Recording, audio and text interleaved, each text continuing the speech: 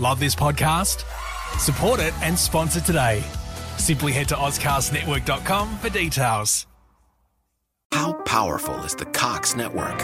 So powerful that one day the internet will let your doctor perform miracles from thousands of miles away. Connecting to remote operating room. Giving a whole new meaning to the term house call.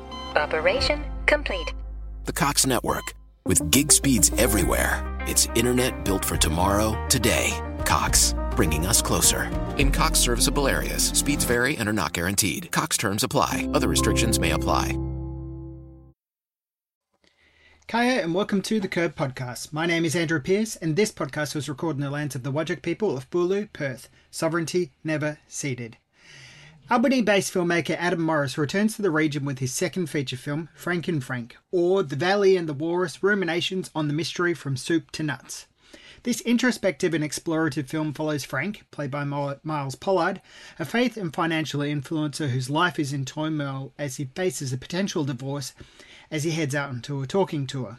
In the throes of despair, Frank chances upon a stranger, also named Frank, played by Trevor Jamison, and the two quickly become salvations for one another. Frank and Frank is a film that explores masculine emotions in an open and honest way, with Pollard's Frank struggling to keep the ground under his feet, both figuratively and literally, as we see him try and reconcile with his faith one day by building a backyard crucifix to hoist himself onto, as if that will be the solution to his problems. The two Franks share hard truths and engage in soul-searching together, lifting each other up.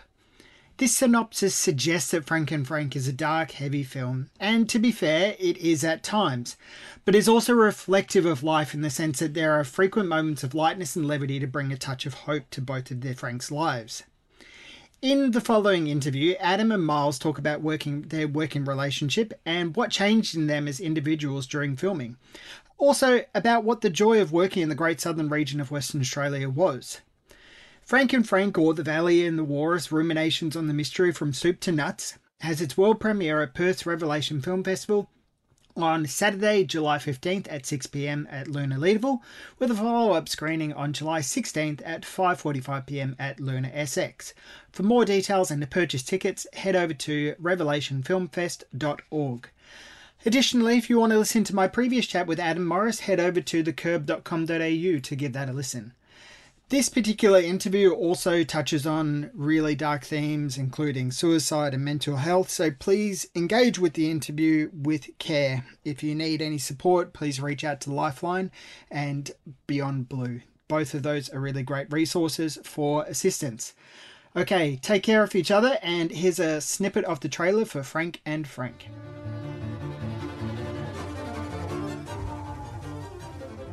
Did you know that money is mentioned over 2,000 times in the Bible?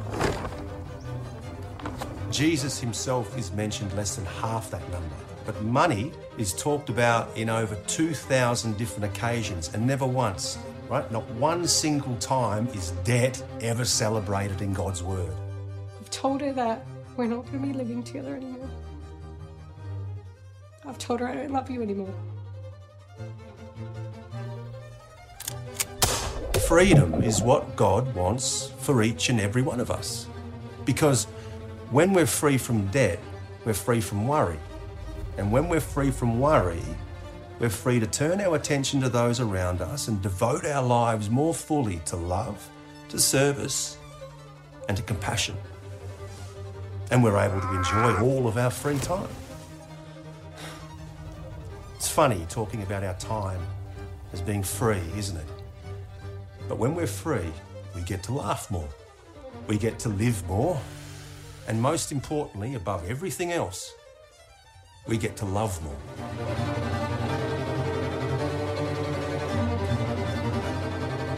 Part of the core of what Frank and Frank is about is needing to have a conversation with one another. And so I want to start off by talking about what the conversation was like for you, Myles, and then you, Adam, of getting on board this particular film, and what discussions did you have with Adam to start off with? Yeah, it was a pretty quick process, to be honest. I hadn't met Adam. I met Adam through Ian Hale, who approached me first, who I've got a lot of respect for. And I think Adam sent me the Edward Isabella, So I was actually in Sydney at the time and I watched that and I was really impressed. It was so unique and so different and really sparse and like you said, quite philosophical. There was a complexity and a depth. It was simple. It was low budget. But for independent micro filmmaking, low budget, I thought it was quite exceptional. And so, I mean, I then had a chat with Adam and said, "Man, I love it. I think the script really sung to me. It was really challenging. I thought there were a lot of challenges in the writing for my character, for Frank, number one, and which I relished.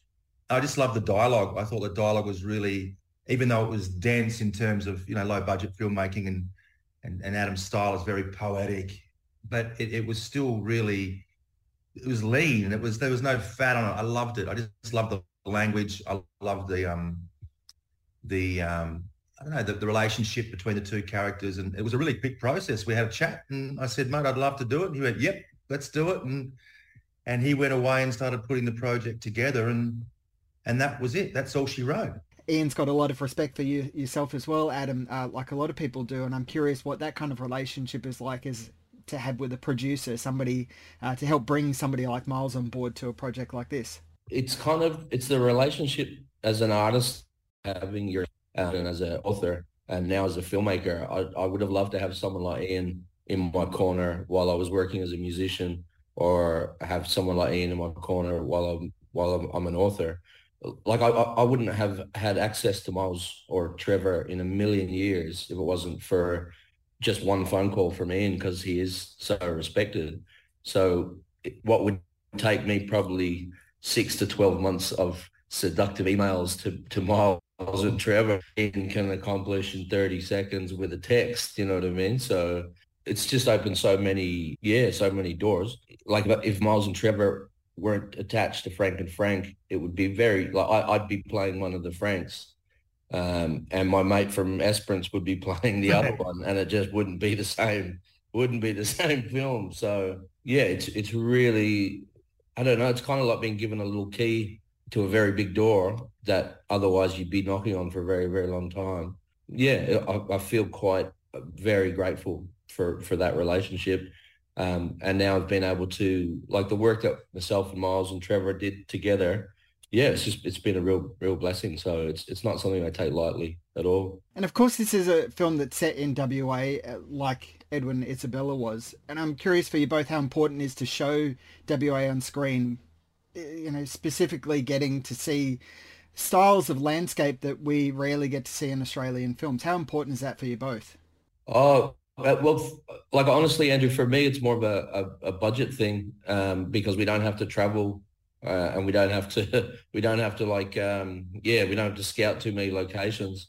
Like the film was literally filmed in my backyard, a lot of that film, which makes it easier if you have to, you don't have to travel to the location. So yeah, if I lived in a rundown neighborhood in Romania, that's where we'd be making these films. So it's a bit of a bonus that Albany's as beautiful as it is. But yeah, being completely honest, it really is just it's a budget thing rather than an aesthetic thing. It just happens to be also really, really beautiful. Yeah. And for yourself, Myles? I suppose it goes. He wrote, obviously Adam wrote it, and he lives there, so the landscape is embedded in the writing, whether it's subconscious or not. But it is. He chose to live there for a reason, and the reason, it's a beautiful place. Albany has a vibe, like all places do, and it's quite Darwinian. People become the locations they live in. You start to take on some of the qualities where you live. I love that. I love but just the chance. Like Adam's talking about the chance of things. Things just happen because it was his backyard. But then suddenly we're walking along this dirt track to find a river that we can jump in that we haven't even recce'd, and we don't even know what we're going to do, but we'll find it. It'll be right. We'll just rock up to the car park. We'll go for a walk with all the camera gear, and we're going to find the perfect spot. And I suppose my cynicism was like, okay, I'll go with this.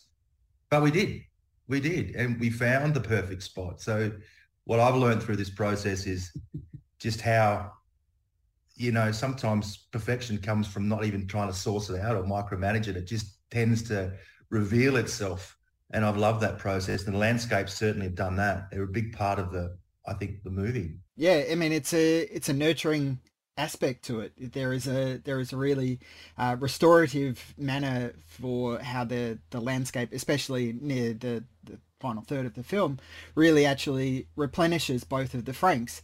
And I'm curious for you, Myles, like this character is quite a complex person who is starting off at a really difficult point in their life. They don't really know where they're going. How do you get yourself to that spot and then navigate yourself out of it as a character and as an actor, bring that character to life? Yeah, the screenplay appealed to me because of that. I remember reading it when I first read it, thinking, wow, he's a complex chap. And he was very conservative, he's very bound, he's in control, seemingly has it all together, and then it all just unravels. And I love that. I just, the journey of the character was just a beautiful journey. The complexity of it, like having to go through that sort of suffering so extremely in such a lonely way.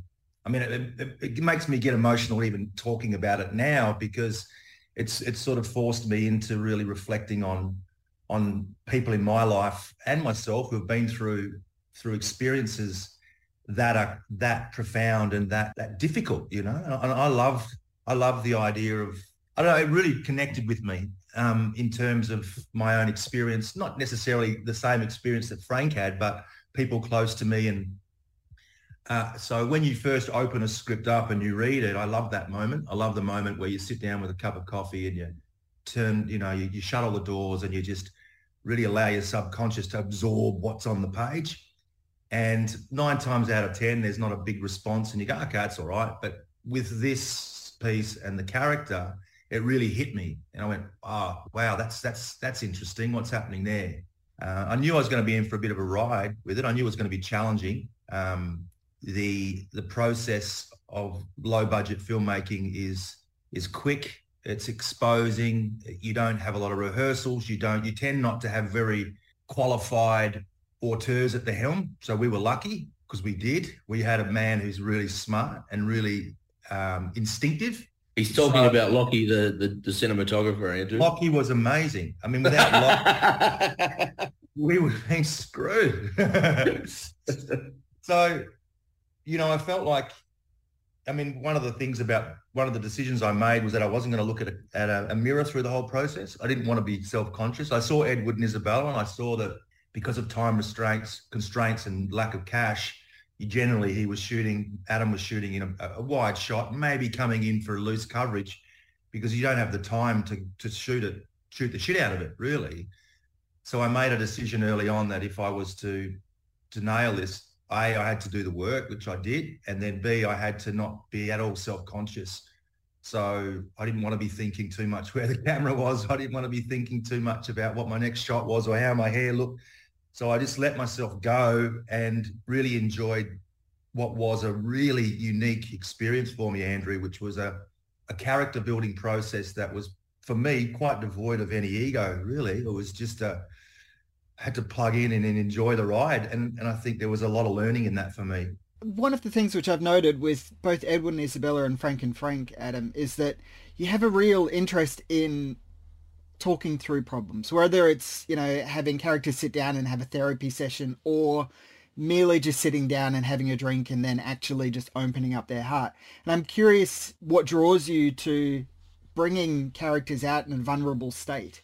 What really interests you as a writer and as a filmmaker in exploring those really vulnerable moments that people have with one another? Oh, geez, Andrew. In 20 words or less. 20 words.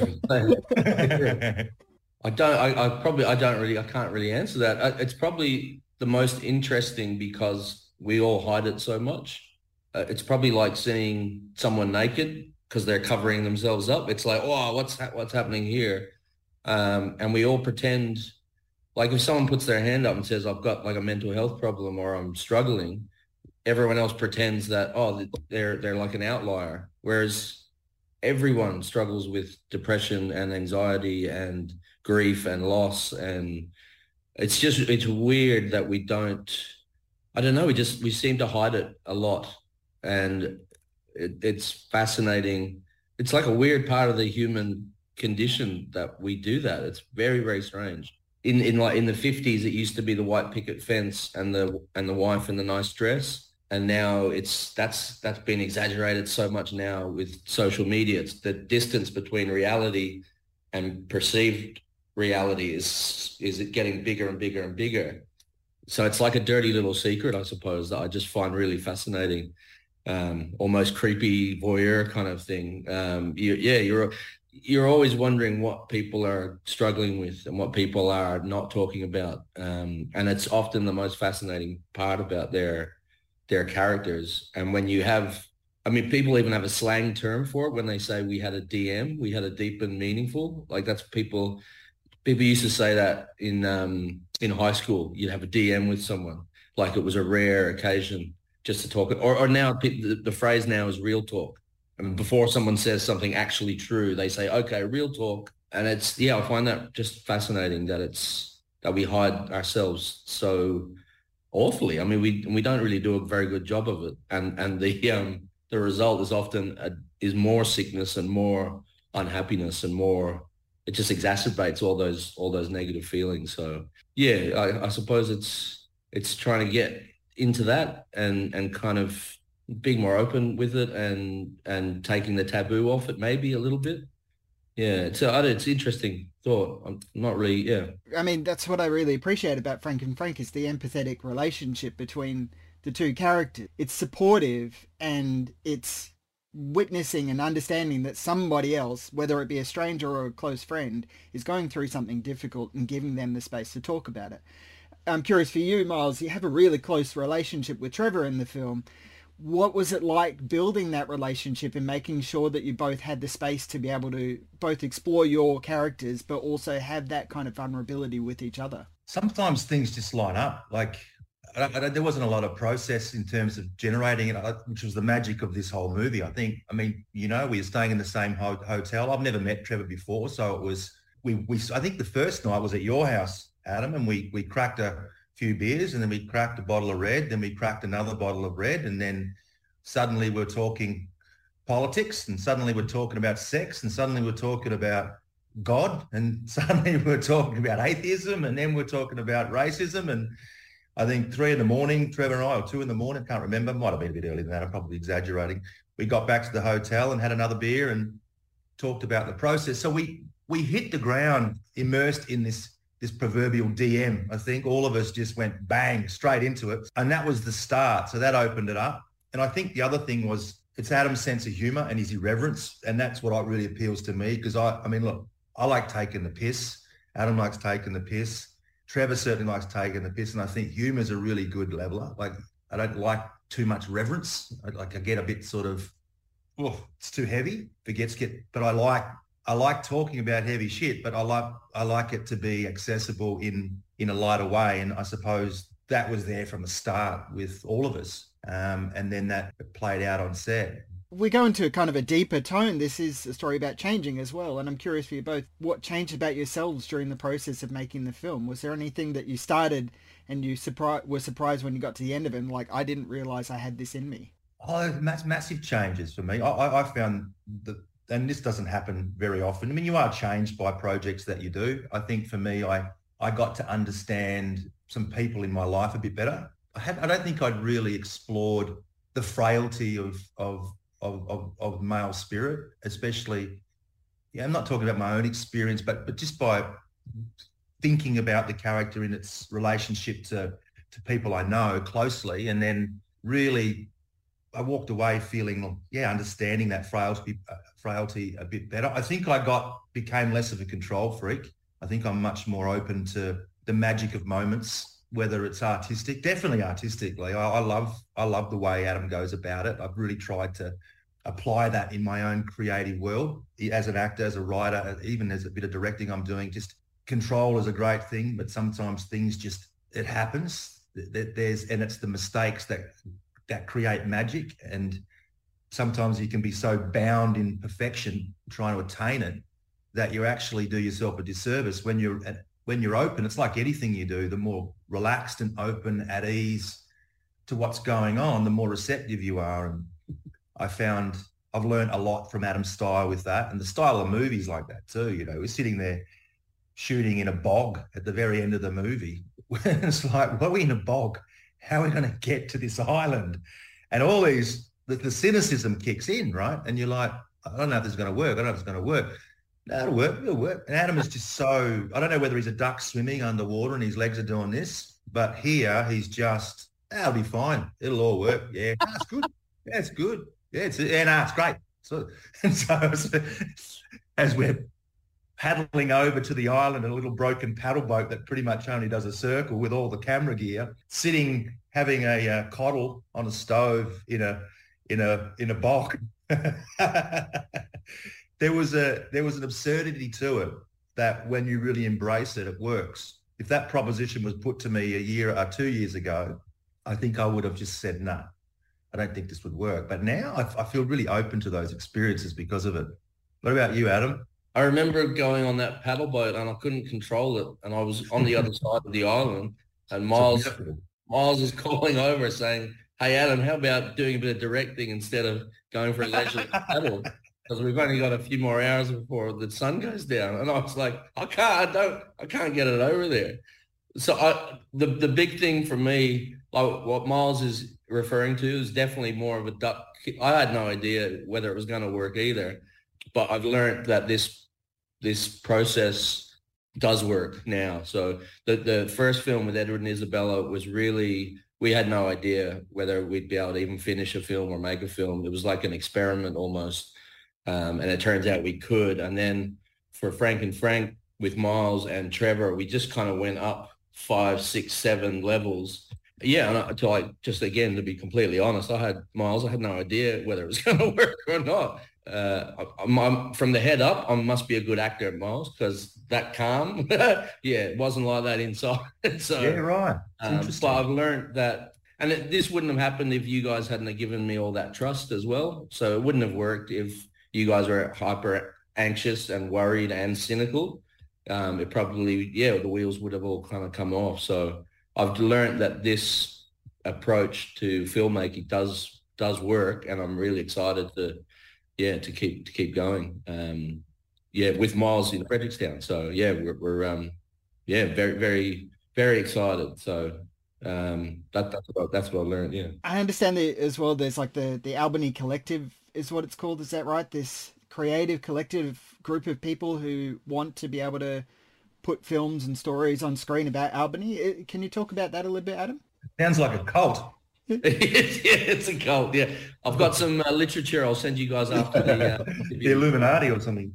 Yeah, no, we call it the Great Southern Co-op, Andrew.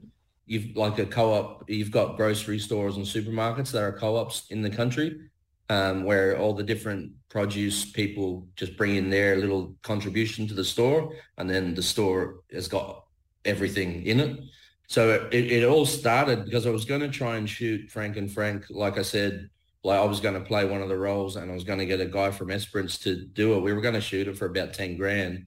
And then when Ian suggested Myles and Trevor, it was like, and Myles and Trevor were super generous, taking like massive pay cuts, but we still had to come up with more than 10 grand. So we ended up raising, it was born out of necessity. I didn't know if there was going to be people in Albany that were going to be like, we'll throw in some money to so you can make a film out of them with Myles, Pollard and Trevor Jameson. But it turns out that there were, and we raised just under 70,000, and we did it really quickly. We did it, I think it was about 3 weeks or 4 weeks. So from the time Myles had kind of signed on, it was like, okay, well, geez, we got to find a little bit of money for Myles and for Trevor. And then the crew who were coming back, it'd be, maybe we can try and find some money for them so everyone's not working for free. So it just grew out of necessity. And I just contacted people in Albany who I thought might be interested.